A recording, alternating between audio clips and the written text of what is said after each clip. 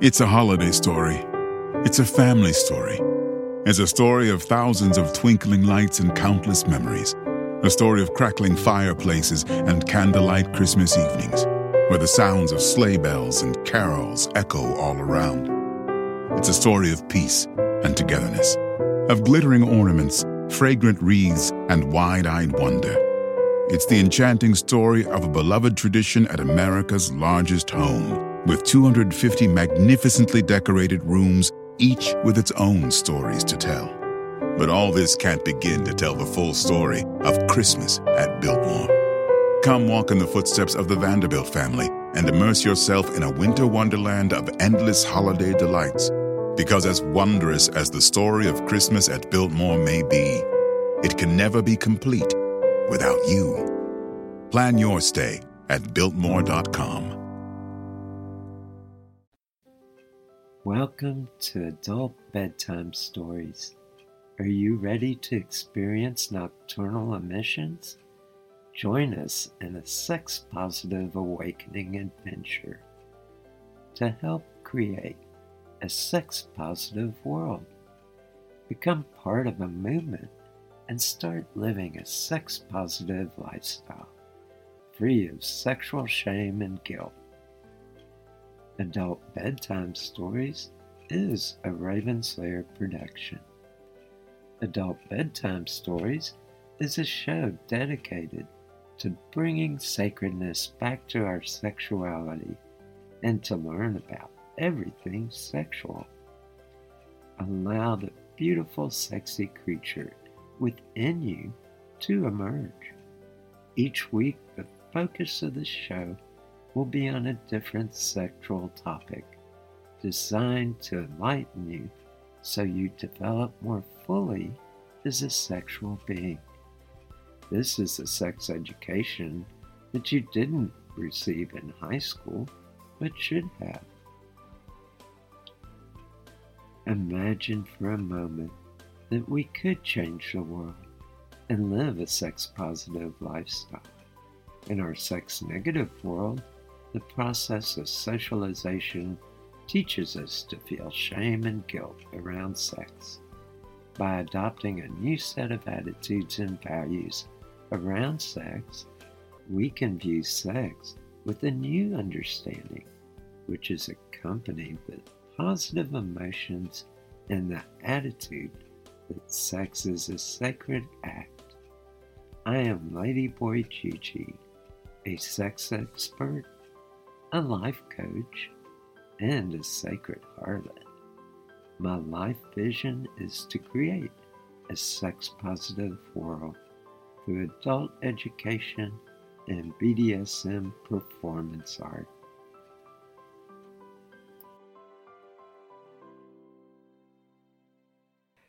Hello and welcome. I am Ladyboy Gigi, and tonight our topic is Sexploration.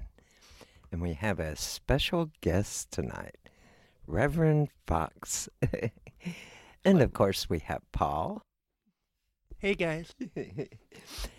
And tonight we're going to go on a sexploration, exploring sexuality in its finest forms. So, Reverend Fox, what all would you like to say and explore sexually tonight? I'm not sure. We've got a lot of ground to cover. You know, that there's a lot there to dig into. That can mean a lot of things for a lot of different folks. It could be exploring gender, exploring gender roles as far as sex dynamics go, genders of partners. I mean, and that's not even digging what you can do with those people. You know? Oh, yeah. I mean, I know I've gone on quite an adventure in my lifetime, and I've explored anything and just about everything. I would say the same. I might not have had nearly as many years of doing it, but I got started early, so I've had it quite a bit. Well, what are some of your more unusual explorations? Well, or kinky or fun? Well, okay, so let's let the curtain fall real fast, I guess. I was raised by a dominatrix, so I was very familiar with the idea of BDSM and the fact that there was an entire community devoted to it. And I was familiar with the fact that most normal folks have boundaries and they have things that they consider taboo and strange. But there wasn't any of that in my household. I was raised by a dominatrix and 2 gay men. So weird was just default. I love it. So from an early age, my sexual exploration, I was first sexually active at like maybe started masturbating at like 10 and then actually started having sexual things happen probably anywhere between 12 and 13. I lost my virginity at 14 years old. You know, Wow. So there's been a lot of weird ground to navigate, you know, because being raised by both a pair of homosexual men and a woman who was deeply, deeply devoted to the BDSM community, I was raised with those things being completely normal. I was raised without any of the social taboos that are put in place nowadays, you know. Yeah. And because of that, I was also the go-to person for a lot of people to explore with. Yeah.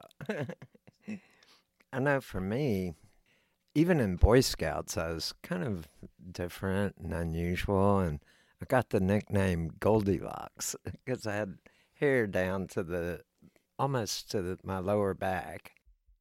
And when it gets long, it gets kind of curly. And I used to do things like teach the younger Boy Scouts not tying by tying them up and then fondling them. Of course, it was consensual. I knew which ones would enjoy it. And then we do circle jerks by the campfire, of course. Those were a lot of fun. Most of my early homosexual experiences were with I didn't really have friends growing up from a very young age, but in 5th grade I had like a group of boys that all thought I was cool because I was the weird kid. So a lot of it started from things very similar along those lines, like lots of wrestling going on, boys. What's going on there? I remember my earliest gay experience was I had this friend named Serena who had taught me this really fun game to play where she sucked my dick, and it was a very fun game. That sounds like an amazingly fun game. Oh, yeah. And so I taught my friend Prisciliano this game. Oh, I see. And for Prisciliano to get into it, there had to be a storyline. So we took turns being ogres. Oh. And we were eating each other, but really focusing heavily on one particular part of the body. Mm-hmm. And I thought it was great, and he thought it was great at the time.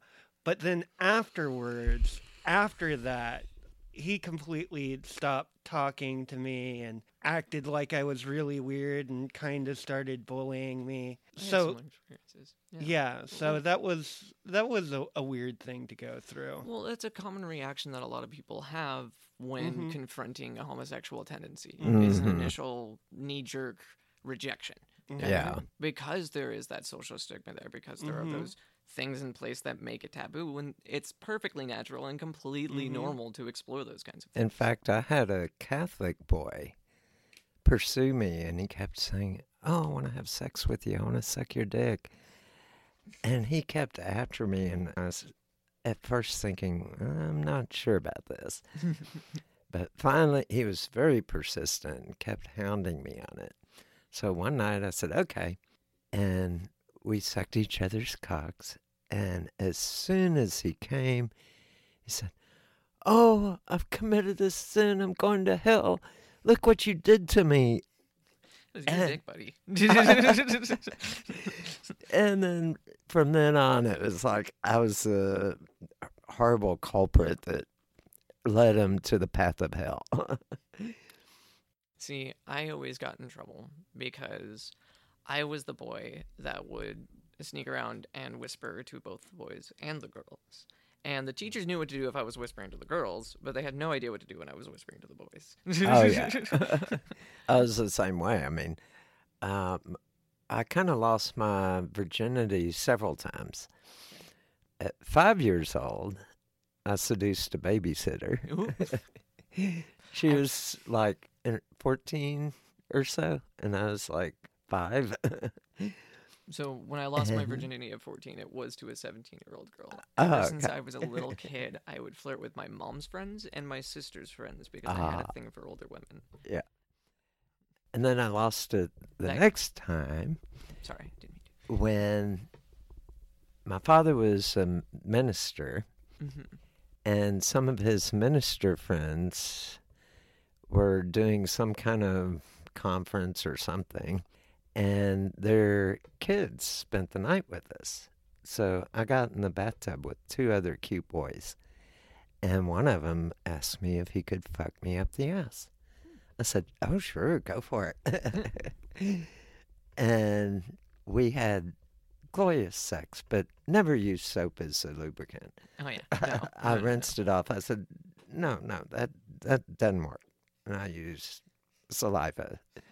Much But more it was, When you're in the bathroom, conditioner works much better than soap. oh, yes. Very true. Don't use shampoo. No, Shampoo will stink. no, that will burn. No fun. Don't use Vicks. I know. Unless you're into that. Well, okay, so I had this one. I over my young adult life, I wasn't quite sure if I was where I fit on the like sexuality spectrum, because I always had a thing for androgyny.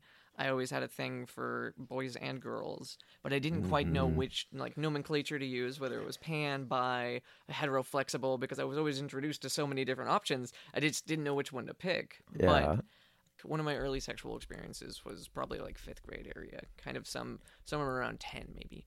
I would collect boyfriends throughout my entire like sexual history. Just either platonic or maybe not so platonic. Sometimes Yeah. other things would happen. I don't want to out anyone's name, but I had this one friend around the time, and he lived cattywampus to me on the street, and we would hang out and skateboard and play video games together, and it was fine. But if we spent the night at each other's house, we had this kind of unspoken agreement that we were going to try and watch porn and masturbate together. Like, that was what we were cool. going to do. Like, it was just a little hush-hush thing. Like, neither of us ever said it out loud, but we knew it was going to happen. So he would come over to my house, or I'd go over to his house, and we'd play video games until real late at night, until the good kind of things come up on TV that you could find as a young kid. And we would put something on, and then we would both kind of look at each other like, oh, are we doing that now? Is that the thing that's going on? And sure enough, we would absolutely. And not just once, we would just keep going until both of us passed the fuck out. That was just... Always good. Yeah. So, like, some of my earliest heterosexual experiences also involved just unadulterated hedonism, and Oh, yeah. just keep going. Well, I have a question for you. Yeah. I know you knew a lot of people in school that were a little bit more vanilla, straight-laced. Oh yes. How did it feel having such a sexually liberated and free upbringing as compared to some of your peers? When I was really young, it was confusing because I didn't understand homophobia. I couldn't get my head around how you could think that kind of way. It didn't make sense to me. I was the same way. I thought, this is bad. Why? I don't like. It's just like I couldn't. And anytime someone would try and explain it to me, I would just look at them like, you're fucking stupid." I'm like 3, and I know you're dumb. But like, anyway, but no, I think just because of my age range, eventually, like as I've grown older and older and older, it's become more socially acceptable. The world has become a much more understanding place, and I've explored and gotten to know that the just because there are those vanilla people out there doesn't mean that there aren't more people who aren't vanilla. Yeah. You know, I'm not alone, even if I am in a room full of just redneck Republicans or something. You know, like it doesn't matter what company I'm in. I know that somewhere out there, there's someone else who's either weirder than me or into some shit I've never even thought about. Like, yeah. Well, I remember earlier I was talking about how one of the things I like about being in the scene is you've got people like me, like everyone in this room, that wear their weirdness on their sleeve, and you can Absolutely. tell that we're freaks the second you look at us. But you also have a lot of people in completely casual, regular clothing. And if you met them on the street, you would never guess that they were into the things that they're into. But if you bring it up, you'll find out that they're kinkier than anyone you've ever met. Yeah. One of the things that I'm studying to become a sex coach, and one of the things we just reviewed the Kinsey and his influence. Okay. And one of the things he discovered was that anything you can imagine, there are lots of people out there doing it. And one of our mottos is assume that your client has done anything and everything sexual.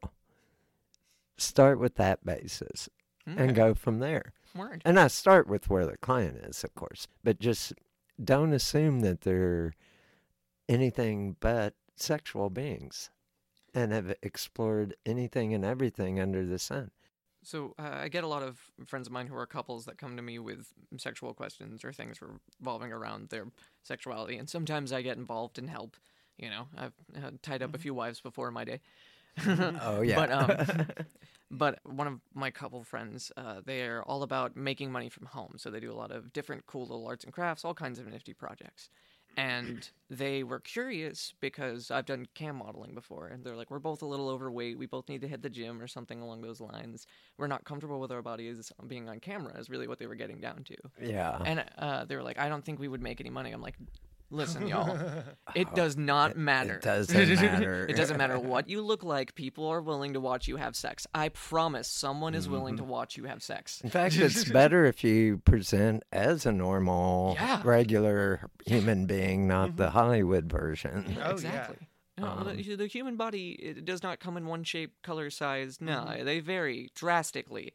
And I guarantee you someone's attracted to every single one of them. Oh, yeah.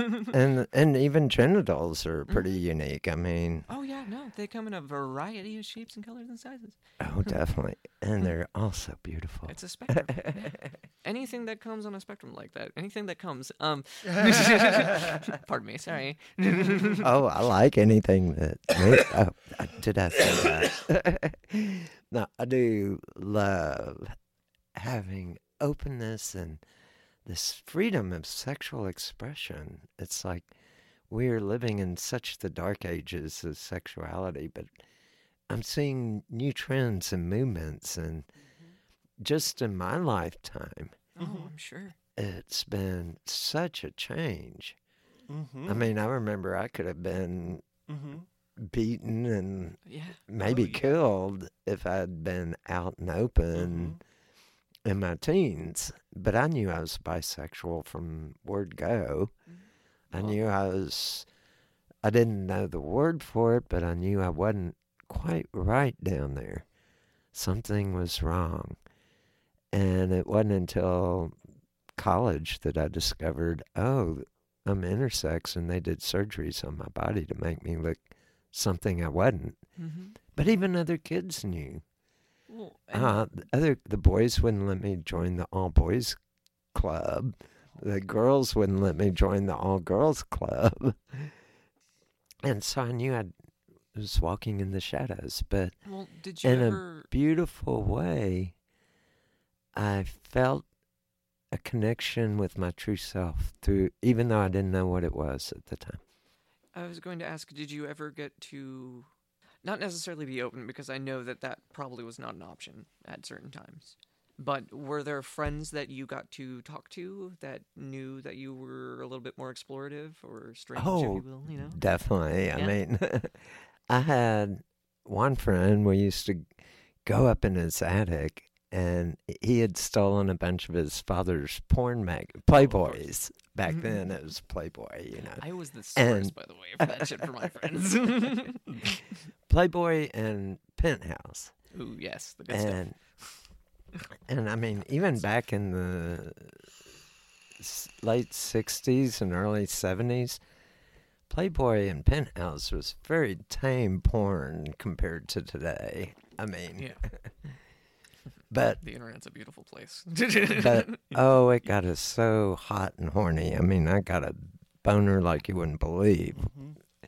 And doing it with this one of my best friends, it was like, but he was very straight, and he'd kind of take one corner of the attic, and I'd be on the other end, and because It's always funny the boundaries that, well, it's not gayified. and because we were looking at straight porn, it was Oh, of all course. okay. Yeah, no. Oh yeah. Yeah. Yeah, definitely. There's girls involved. It doesn't matter if they're pictures of girls. There's nothing gay going on here, dude. Yeah. Just two Yeah. men masturbating.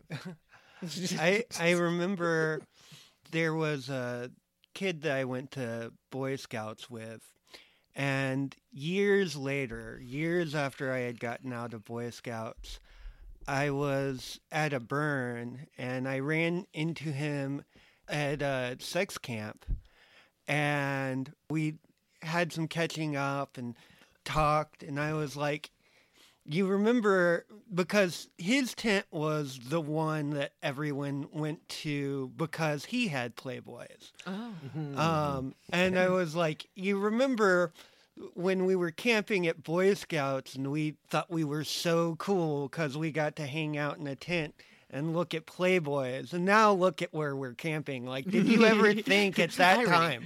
Yeah. When I was in 7th grade, we went on a field trip, the whole class. And me being the hellion little renegade I was, I wore a leather vest. And stuffed into my back lining, I had I had the Dita Von Teese special Playboy with this beautiful centerfold. She's a wonderful person. Anyway, I had that stuffed in there, and I thought I was going to be the only kid. So I was going to charge people. I was a hustler as a child. So I was going to charge kids to borrow it. You know, like, all right, man, you got 5 minutes, bring it back. You know, $5, 5 minutes. And turns out there was another kid at another cabin who had a fucking Playboy.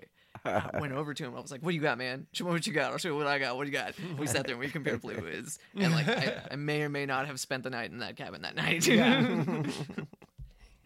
Well, I have a question for you. Sure. I love questions.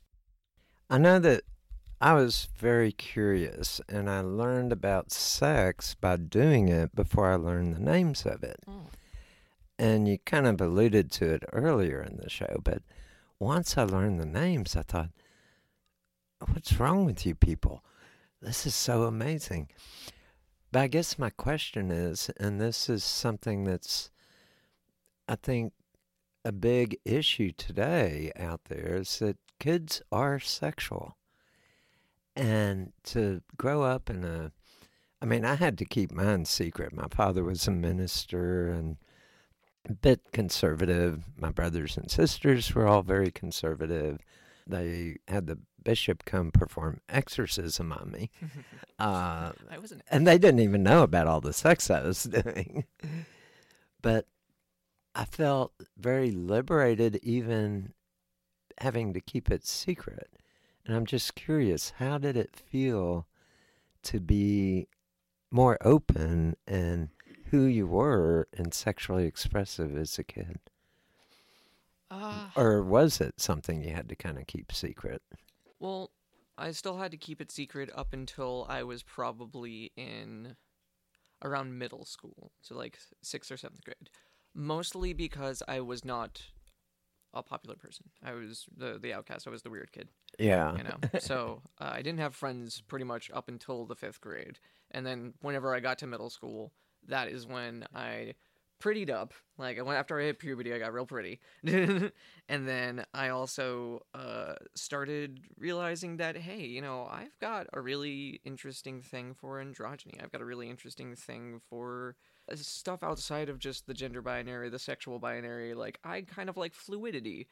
And I would have those conversations with my straight friends, and I would have those conversations with my gay friends, and I would have those conversations with my friends who did not know they were gay yet, but I did. You know, I would talk to everyone and try and get their pinpoints and perspectives. So I guess to answer your question, it was very liberating and open to be that liberated, you know, to have that from such an early age and from such an early get-go, to have an understanding of the fundamentals of sex, not necessarily the sexual encounters I had, but the sexual knowledge that I was instilled with made me very prepared for experiencing those things as I grew up and as I wanted to explore, I never felt scared to do it because I was never afraid of who I was. Yeah. You know, Ah, that's beautiful. I feel like I put it very succinctly. So one of the things I kind of wanted to go back to, you were talking about how when you got to school and you found out that people thought gay was a bad thing, and you were like, what are you talking about? I remember my experience with that is, so my mom's best friend growing up was a fag hag, and all of her other friends other than my mom were gay men. And so I got to go to these fabulous gay parties growing up. And then I got to kindergarten and I started hearing people talk bad about gay people. And it's the first time I had ever experienced it. My parents had told me that it happened, but I'd never experienced it before. These kids were talking about it. And I was like, what are you talking about? You should go to one of their parties. There's great food and everyone looks amazing. They're dressed really well. You know, they've got fun houses that always have cool shit in them. Like, and they don't mind when you touch things as a little kid. Like, they're great. So I had two dads, and my parents were divorced ever since I was about 1. My dad had the same partner for their entire lives together, so like 16 years. My dad died when I was 16. So 16 years they were together. So I got to see what gay monogamy looked like from two dudes who were, one of my fathers was a drag queen, and the other one was from A-Leaf, Texas, and had to grow up in the closet. And then once he got to Houston and got to be out, he was the fuck out. So he was a Montrose, 80s through 90s Montrose gay man. So that's to give you a good perspective. Who knows? I might have run into him at one point. He designed clubs and was a handsome bastard. But so I actually got to witness homophobia firsthand at my dad's when we were out in public, though. That was the thing. Like living in Texas, I got to witness homophobia. And it also, on my dad's side of the family, they're not the most open-minded folk, even though my dad was gay and I had two dads and they were at every family event. They kissed each other in front of them. They knew what was going on, but still they are, Southern Texan. They've got their ways, whatever the hell.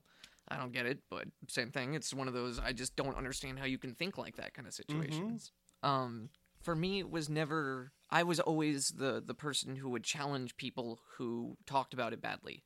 If two kids were making fun of another kid or calling them gay or something along those lines, I would fucking snark back at them. If I was being the subject of homophobia, I would bark back at them about which way I could manage to, de-escalate the situation, but also stand my ground kind of thing, Because the last thing I want them to do is to have like a homophobe barking at me and then me like bark back at them and then just somehow ruin the situation. Like, oh great, now they think that every gay defender is gonna destroy them. Like, no, I want you to realize that we're people. Chill the fuck out. Yeah.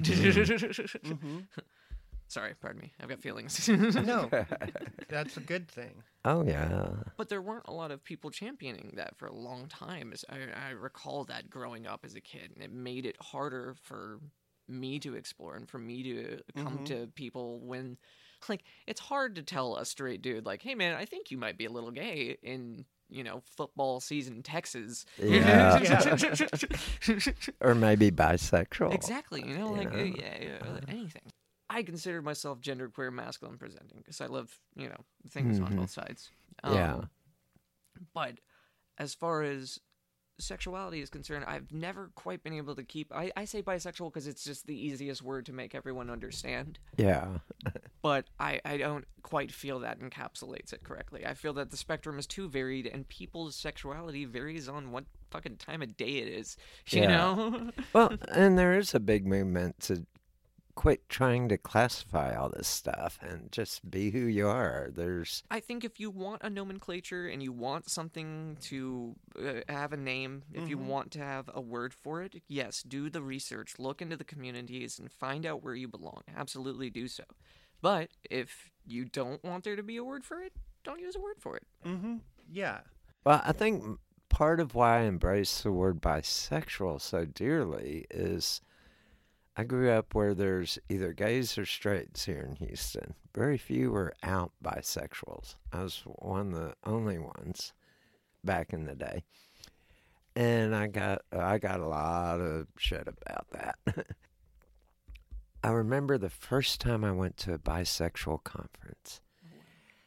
And it was like, we're not in Kansas anymore. It's like, I found home. I found kindred spirits. When would this have been? In the early 90s. Oh, wow. Yeah.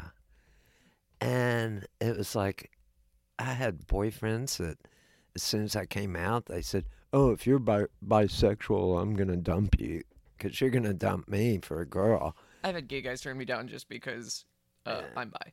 Yeah. I had a girlfriend once when I came out as bi. She took me up to her bedroom. She fucked my brains out. And then she said, we're breaking up. I don't date bisexuals. Well, you'll fuck them, right? Yeah. That's half the reason I get. Well, okay, so just from personal experience and things that I've done sexually, I learned how to eat pussy from lesbians. That was a goal, though, was to specifically, that's who I sought out to teach. Yeah. But I've always kind of made that a thing to let girls know, like, ahead of time, like, okay, so I explore sexuality through various different conduits, and partners that I'm with sometimes, maybe it's not even about what sex we're having, maybe it's a learning experience. Like, sex for me doesn't have to be what sex for vanilla people is. And I try and explain these kinds of things going into relationships, and it tends to go one of two ways. Either they're fucking completely on board, and they just want to go completely balls to the wall and see where we can take it, or they shut down.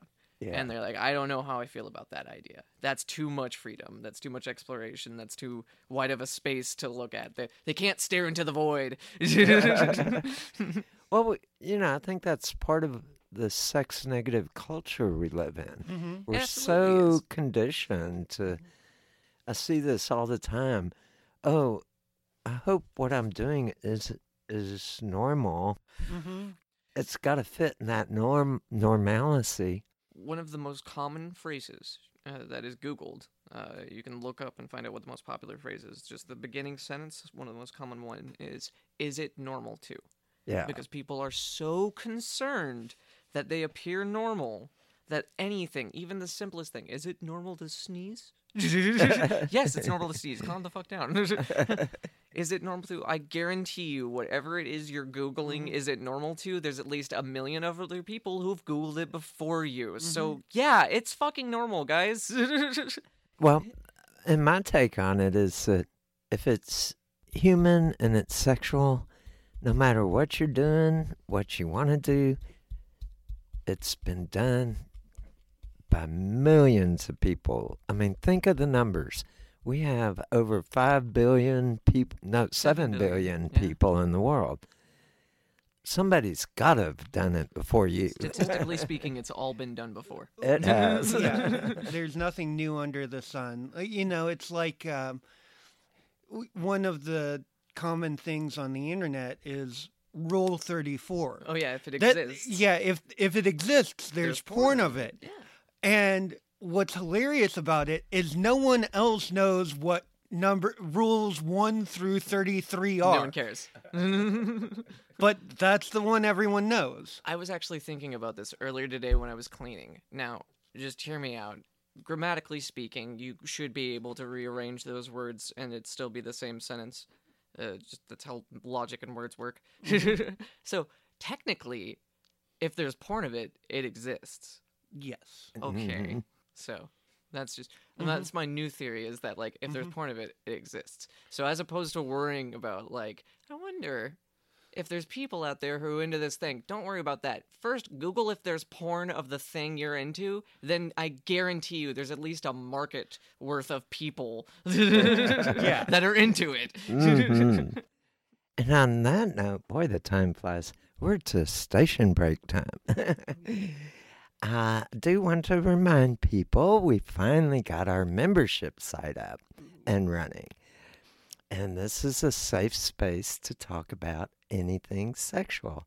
We've got a section where you can talk about what you learned from the shows and previous shows or this show and discuss how it's affected your life, how it's opened new doors or maybe closed some doors, who knows. But it's a place that's a safe environment to come on and ask questions or share experiences or bring a conversation with kindred spirits, people that really are wanting to live a more sex-positive lifestyle and have sexual freedom of expression. And so you can find that by going to my website. It's ravenslayerleather.com. And we also have training videos on BDSM and on tantric sex, and I don't call it that on the videos, but we've got a lot of different trainings to expand your sexual horizons. Sexplorations. I love the topic name. As I always try to pitch during the station break, we do this out of pocket. The show has so far been just on our own, but we would love your support. If you get something from this show, we do have a Patreon page, and we've got a link to our Patreon page on my website. So go to the podcast, Adult Bedtime Stories, on my website, and check us out on Patreon. If you can spare $1 a month or $5 a month, it would really help us out. So back to Sexplorations. Wonderful. I love that you give a space for that, by the way. Oh, yes. Wonderful. No worries. So one of the things I was thinking about earlier was I remember my last partner I had. They were giving me a blowjob for the first time, and I told them I'm kind of weird. I actually really like a very toothy blowjob, and they were like, "What?" And I was like, "Yeah, I like a really toothy blowjob," and at first they were like really timid with it. I'm like, "No, really, really get your teeth in there, like bite down." And then they bit Have a snack, lady. yeah, and then they bit my dick, and like they saw me react, and like at first it made them kind of scared. I was like, "No, that's a good thing. That's a good reaction. thing. That's a good reaction."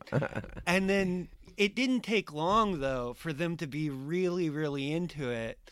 And then they were at this all like femme like camp out that they went on, and all of the people had been like talking about sex, and then they like started talking about like what their sex life had been like since dating me, and like all of these other queer like femme identified or non-binary people were just like hanging on their every word. And I remember them telling that group about that, and listening to her tell me about it later, and them saying like, "Oh, like if you ever find someone that will let you bite their dick, like it's so empowering. Just do it. Just go ahead." yeah. Mm-hmm. Oh, I'm sure it is. Mm-hmm. Just as a symbol, being able to chew on the symbol. Ah, yes. It's brilliant. Well, okay, so because I was very open from a very early age, that I was not openly bisexual as a teenager, but I was not denying anything either. Like if I got called gay, it was not that I said I wasn't gay. I would stop the person. I would try to stop the person from thinking there was something wrong with calling someone gay. You know, like you can't do that, regardless of whether I am or not. But so because I was open, there were lots of rumors and there were lots of talk back and forth between people, especially if I happened to have had sex or some sexual encounter with them. And I got known amongst the various groups for a variety of things. Like I told y'all earlier, I was a cam model, and in order to do that, you have to have certain requirements. So that knowledge was spread around friend group to friend group from a very early age. So my queer friends would come up to me in quiet, and they would be like, "So I heard this thing about your dick." And then the straight girls would come up to me in class, and they would roll up to me, and they'd be like, "So a friend of mine told me that a friend of mine," and they would give me this long spiel and try and find a way to bring up my penis. But it was always the same kind of thing. Like, once any bit of sexual information about you gets out, like, at one point or another, it came out that I was into poly. And that was how I eventually got into my first poly relationship. I was probably 16, maybe a little bit earlier than that. I met a girl who also happened to share a biting fetish. I have a biting fetish. I love it. It's my favorite. My main fetish is sensation play. So anything with hard sensation, it's complicated, but sensation is the main blanket. That girl that I was dating was also into sensation, and biting was the main one. And she was curious about exploring polyamory. And I was like, perfect, because there's a really cute girl on campus that I really want to date that's not you. So I approached this other girl, and she didn't know that I already had a girlfriend. And I explained to her that I wanted her to be my girlfriend because she was cute, and I wanted to see where that was going to go. And she agreed because she thought I was cute. And then I explained to her that I already had a girlfriend. And she was like, "Oh, I don't know how I feel about that." I was like, "How about you just give it a test ride?" We dated for like 6 months, which as teenagers is a long time. Yeah. You know? Oh, yeah. But I would have them both sit on my lap in the cafeteria in the courtyard, and when we went to public spaces, I would have both of them on each arm, and we would kiss each other, and they would kiss each other. But it wasn't a triangle, it was a V. It was always very specifically that dynamic. I always had that. It wasn't until much later on that I got into like polycules and different shapes and polyamory and just complete openness and stuff. Oh, yeah. But from a very early age, I was open to the idea of multiple partners because I never really understood, like, why tie yourself down unless you want to. Like, if you both agree on monogamy, that's fine. Good for you. Have fun. But if one of you doesn't want that, that's kind of unhealthy. Yeah. Yeah. And I've seen that a lot. Like, especially, so there's a term in the polyamorous community, a cowboy.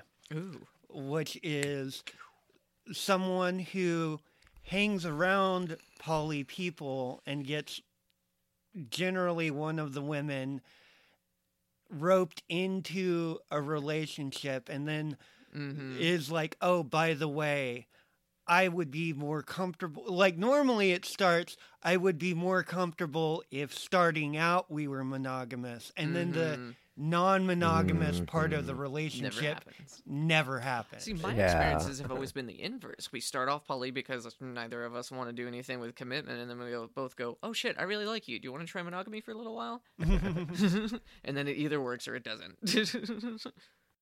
And actually, let's just go with how my status is. It doesn't. I am single. I would like to clarify one thing, though. Yeah, sure. I know that a lot of people think when you're poly, there's no commitment.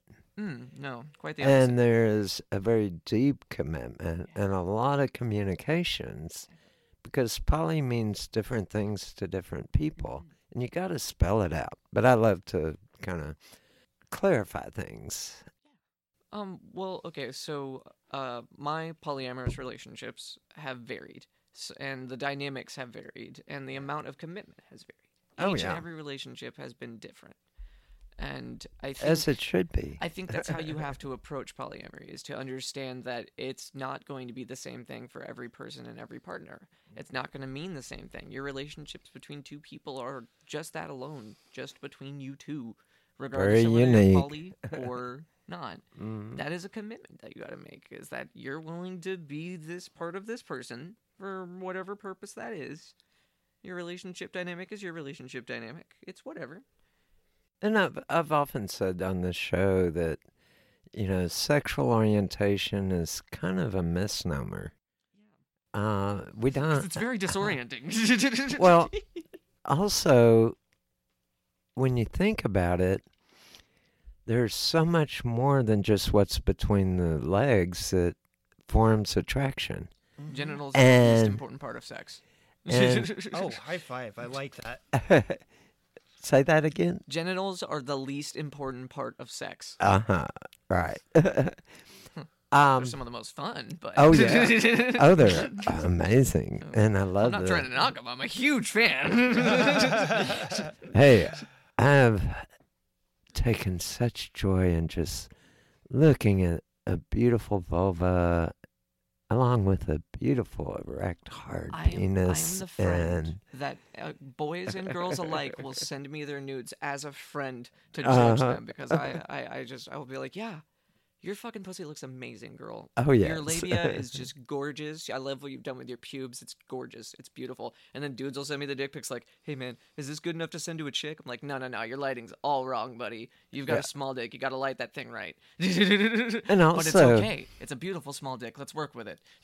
for those with pubic hair, you can trim it and shape it and make it look beautiful. On Valentine's. I mean, we give ourselves haircuts. Why not pubic haircuts? On Valentine's, I like to do a heart.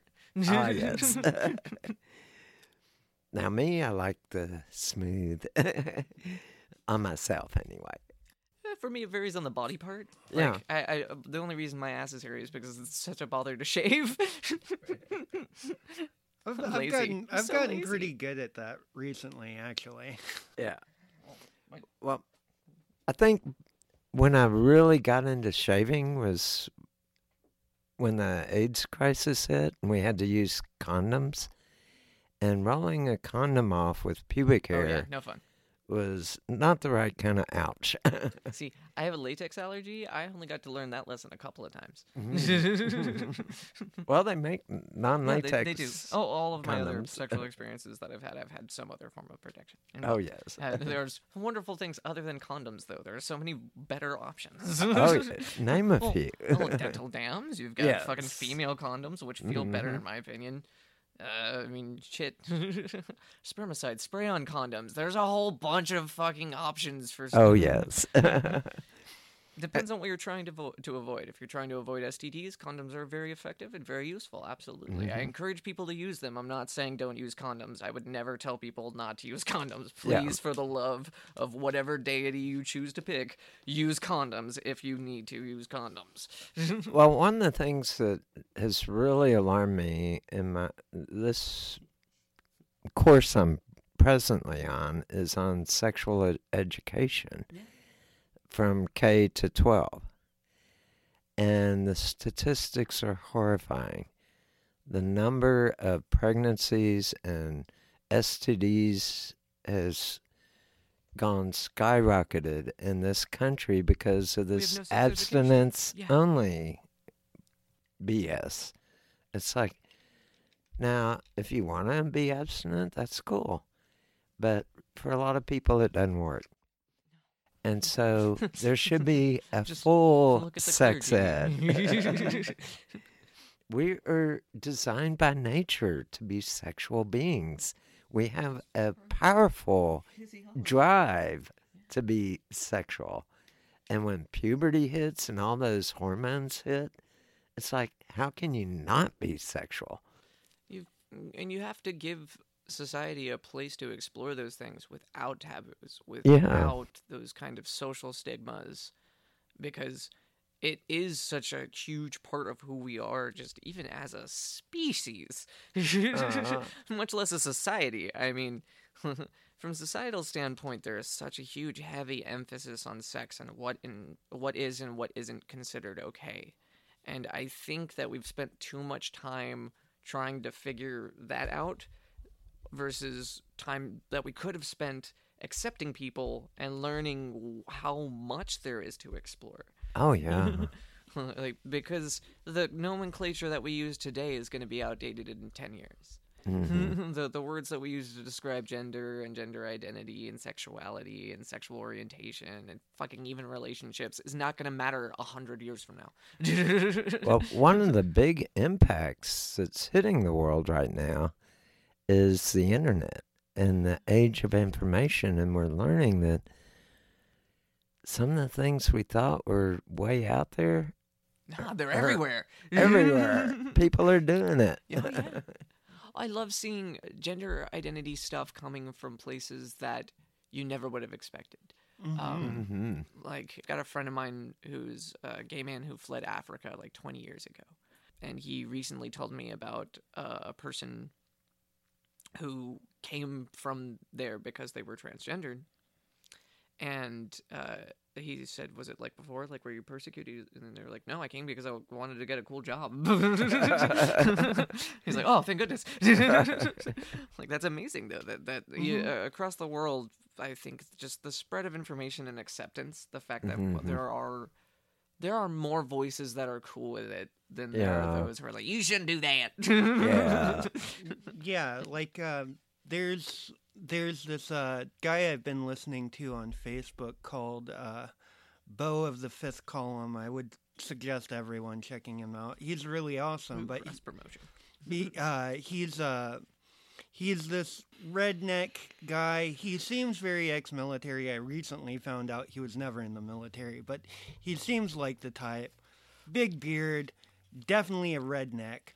Also, in Texas, just for listeners who aren't local, redneck is not pejorative if you are from Texas. Yeah. Yeah.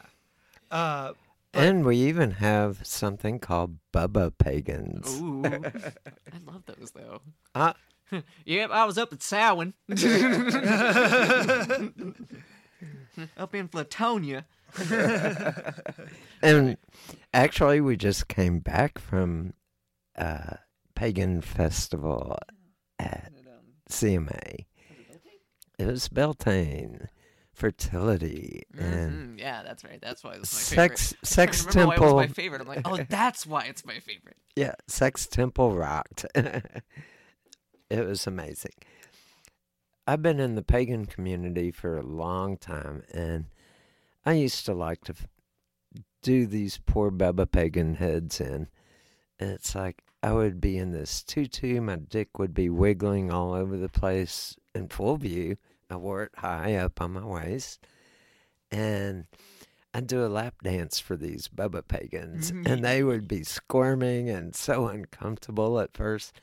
And then they got to know me, and they thought, oh, that's just Gigi. It's okay now. I would show up to punk rock shows, and my main gimmick when I was on stage was taking my clothes off, like very Iggy Pop. Like I would take off my shirt and get fucking wild and jump out in the crowd and stuff. And I would rip my shirts off of me and stuff.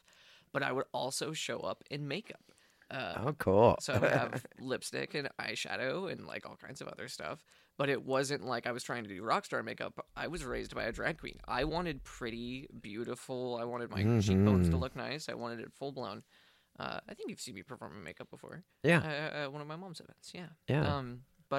So I would show up to these punk shows like that, and I would, lean up on the girls and be very seductive, and then I would they would introduce me to their boyfriend or something, and I would lean right up to him too and be just as seductive. I've got some scruff and a whole lot of makeup. Do you think I care that y'all are in something right now? I'm totally gonna get in the middle of that. What's up? Y'all are cute. And one of the things that really fascinated the Bubba Pagans was that I would have red painted nails.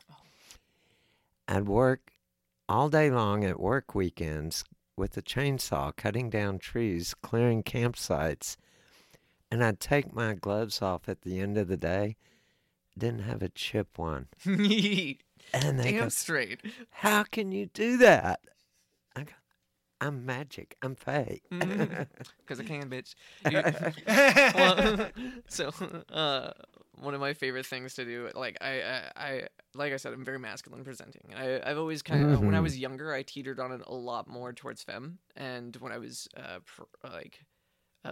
sixth grade, the very first day of sixth grade, I had only bangs on the front of my hair, down to my chin, in sort of a V kind of bob looking thing. The back of my head shaved, and I wore a fishnet shirt and a pair of shorts that I loved wearing because it looked a bunch like I was wearing a kilt, like, or a Oh, skirt. wow. Like, so the very first day of school, I was known for being the boy who looked like a girl Mm-hmm. and might have been wearing a skirt. I had, at the very first day of school, I got a lesbian's phone number because she walked up to me and she was like, "I don't know, but I'm into it." Oh, cool. Like, yes, please. That's the line. I teetered that for a Mhm. long time, and then once I started I always wanted a beard as a kid, so I haven't been able to really do drag or any good makeup since I started growing facial hair, which was like 4 or 5 years ago. Well, actually, I've seen several drag queens that You can had do it. full beards It's- and So pulled it's it off not- really well. It's not the look that I had when I wanted to perform. When I wanted to perform, I wanted to be very on the cusp. I didn't. Ah, want yes. I love androgyny. Mm-hmm. That's one of my go-fors. But when I was younger, I teetered on it a whole lot and I explored it a lot more. And I think that's why I'm very comfortable presenting masculine. But like, even still, like right now, I'm in pants, a button-up shirt, and a blazer. But every single piece of it is a piece of woman's clothing. Yeah. You know, or quote quote woman's clothing. Yeah. So it's masculine presenting, but it's also still gender fluid. It's also still gender bending Mm-hmm. in its own kind of way. And that's kind of an interesting topic because I know that when I was quite young, I got caught trying on my mother's pumps and walking My around. mama taught me how to walk in heels, and so did one of my daddies. That's so awesome.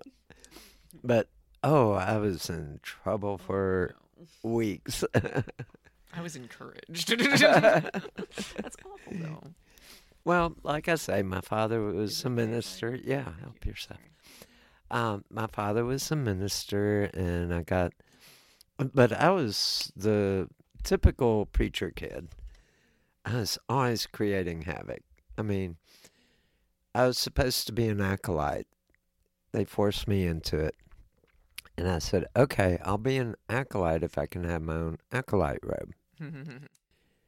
And I sewed in a little big pocket just inside. And I knew how to pick the lock on the communion wine cabinet. Oh, And I got one of those gas siphoning hoses. Oh, yeah. I put a clip on the collar, which went down to the bottle, and I put my hands together very reverently, Booze on communion wine? bend down in prayer, and take a big hit of communion wine. And the women of the church would come up to me after the service and say, darling, you are the best acolyte. You are glowing. And I was fucking drunk off my butt. I was going to ask Paul. So, you, obviously, your clothing is very across the spectrum as far as genders are concerned. I don't even think you can justify. That's one of the things I love about Paul. Just each unique piece could go any way, and I love that about you. It's beautiful. It's like a I Spy book, but so when did you start dressing that way, or have you always dressed that way? Well, so for a long time, my parents picked my clothing, and I had no interest in what they chose. My mom was a hippie, and I started raiding my mom's closet. And it got so bad at one point that my mom would get a new piece from the thrift store, and she would tell me, okay, Paul, I'm going to show you this. But you can't wear it. No. She said, you're going to want it. You have to let me wear it 3 times Oh my goodness. before you can have it. My mom had so many similar things. That's actually how I got into electroplay. Was I was going through my mom's closet for clothes, and I found her violet wand, and started playing with it on myself. But I was going through, trying to go through my mom's clothes, because we were always around the same size. I still wear one of her jackets. But so you had worn your mom's clothes from an early age, but was it more Was it still masculine clothes that you could pull off as masculine? Yeah, for a long time I did more masculine clothes. Like, starting when I was 19 or 20, I started wearing a few skirts, but I didn't really think of them as like a feminine apparel. It was more just like a fuck you, men can wear skirts too thing. Fair. And I wasn't really exploring my gender with clothing until I can still remember the skirt. And unfortunately, I no longer have the skirt. But at one point, I had this friend, like, had this one skirt, and they were like, here, this is yours. Someone gave this to me. It's 5 sizes too small for me. I'm never going to fit in it. And you're always wearing skirts, but you never wear anything fucking sexy. And you've got a great ass. Like, put something on that will highlight your ass. And I put it on, and like, that was all it took. I was like, oh my God. And then a few years later, my ex-girlfriend went through this huge personality shift where all of a sudden she was like looking to dress classier and more refined and things like that. And she had this entire wardrobe full of clothing that I had coveted since before we had dated, because we knew each other in high school. I see. And I was rough on clothing, so she wouldn't let me wear her clothing or steal her clothing. So like when she like finally got rid of all of her clothes, she was like, you can take anything you want. And I got so many more clothes. And that's where most of my skirts and dresses, or at least the base of my wardrobe, came from. And then I started collecting more. Yeah. Some of mine started from ex-girlfriends. They would like leave behind a shirt or something here and there. And at a very early age, I was very fond of wearing girls' t-shirts just because I liked the way the cut fit on my body more. Even though a lot of people thought it looked a little silly, I still thought they looked a lot better and a lot just fit me well. So ex-girlfriends would leave their clothes behind, and I would steal them. And I was always wearing girl clothes from a young age because I would get weird hand-me-downs from my sister, like old pairs of jeans that had paint on them and stuff. So I was comfortable with girl pants, but girl shirts were like a thing I specifically remember making the choice to wear. You know, like, I'm wearing a girl's shirt, and I don't care who knows it's a girl's shirt. Yeah. One of my very early sexual experiences, I was around, I'd say, 13, maybe 12, somewhere around there.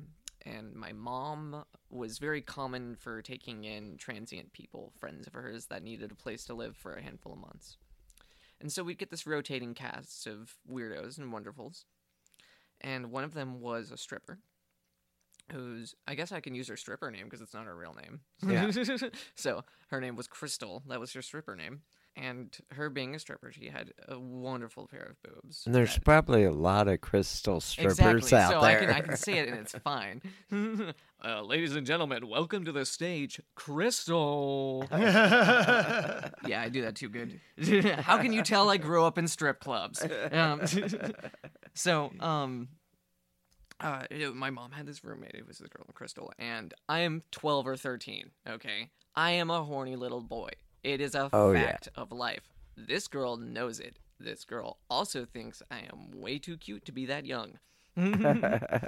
So I am constantly flirting with her, trying to get hugs from her, trying to just bump into her the right way, and she's kind of throwing it back, and she shouldn't be. Finally, one day, she makes me a wager, and I am the worst person to wager against. Never bet against me in anything, because I will follow through even on the dumbest bet. Like, if you don't believe I'm gonna do it, I will prove you wrong just to win. It's fun.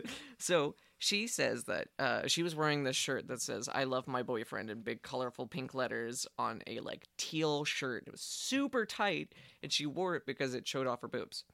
And it was this really skin-tight girl's shirt. I don't remember what it was, but somehow I got the balls to ask her, like, hey, what will it take for you to give me a topless hug? That's all I want, is just a hug where I'm not wearing a shirt and you're not wearing a shirt, and that's it. And she was like, wear this shirt to school tomorrow, all day. And I was like, fucking deal. So the next day, I wore this girl's shirt around that said, I love my boyfriend in giant letters. And I got shit from my friends. I got shit from girls. All of them are like, who's your boyfriend? I'm like, I ain't got a boyfriend, but I'm going to kick-ass topless hug tonight.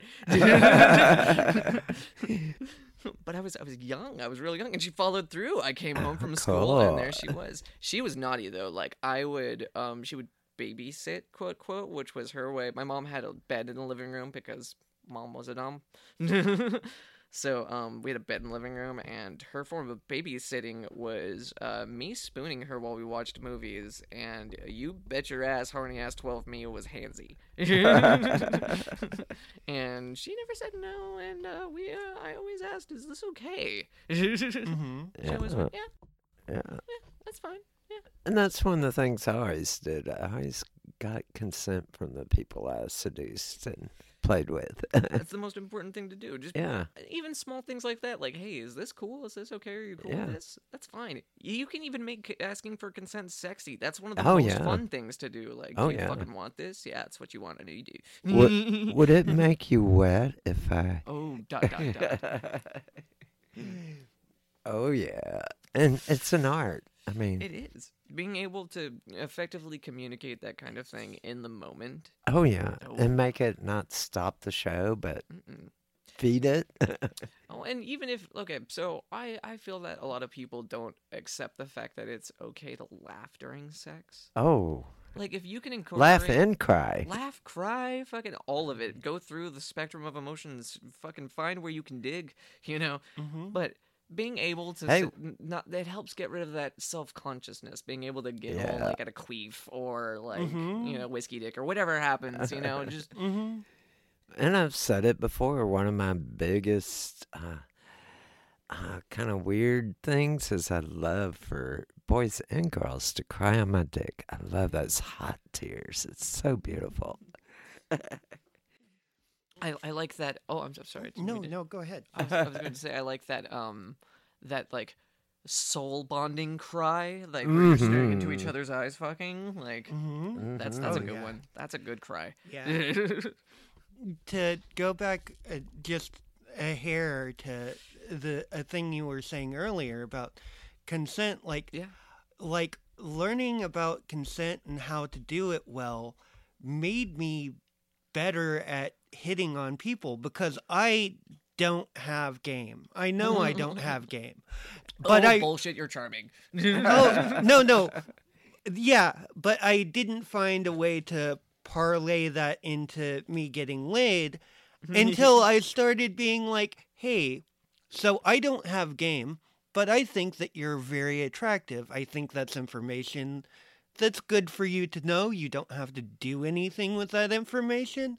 But if you do, I'll enjoy it. Yeah, exactly. And then, asking constantly for consent as you go, like, step further and step further, like, because before that, I just didn't know how to initiate anything. Yeah. And then I found out, you just ask. You just talk to them. And... people like that kind of thing. I enjoy that kind of thing sexually. If a person asks if this is okay, or hey, how about we try this? I love that kind of communication. That's a very important part of sexuality. That's an important part of BDSM. And it's also a thing of, I feel so honored when someone gets the balls to say, hey, you're beautiful, I want you. Maybe they don't say it in exactly those words, but I want to jump your bones, baby. Yeah. That's an honor to me. Oh, yeah. And I want to give that honor to others, too. And one of the too worst often, things is when you can't reciprocate that. But that's okay. Yeah. I've had many turn downs. And part of it is saying, honoring and respecting the person and saying, okay, it's not right for you at this moment. It may never be right for you. And that's totally okay. We'll be good friends. Yeah, exactly. And that, that's why I throw in that caveat Like, you don't have to do anything with this information. Well, you have approached me in that way before. Yeah. And I thought it was very endearing and very charming and very well put. And if in the context I did turn you down, I'm very sorry. I do want that's to play, okay. but it's our relationship is complicated. Yeah. And it's going to get more complicated. Yeah, and that's fine. Yeah. But so I thought of it like this. There's probably 1,000,001 people out there plus who would never think twice to just even, that would not remotely come across their mind, that was an important thing to do. But you have the know-how and the experience and the forethought to go, hey, wait a minute, I like it when people ask me these things, and I'm honored when people tell me this. Why not share that information? What is so wrong with being open about that? I appreciate that. Yeah. Awesome. Thank you. And those delicious nocturnal emissions. Touch your body. Explore. Get in touch with that amazing ecstasy. Take yourself on a flight to new sexual heights. Feel your body. Let it come alive as it was meant to be, as it was designed by nature. And with that, have a good night. Good night, guys. I find it interesting that adults in our culture are not provided with informative sexual education. Even married couples don't have access to an adequate sexual education and how to pleasure each other. It's assumed that somehow we will instinctively know all that we need to know about sex. I don't know how you feel about this, but I think there's a better method. I would like to invite you to join me in developing a sex-positive lifestyle with freedom of sexual expression between consenting adults. Join us each week to learn everything sexual. Add your comments about the show and any suggestions you have for future show topics. We would love to hear from you. Be sure to subscribe to the show so you won't miss any episodes. This concludes this edition of Adult Bedtime Stories. Are you ready to experience nocturnal emissions?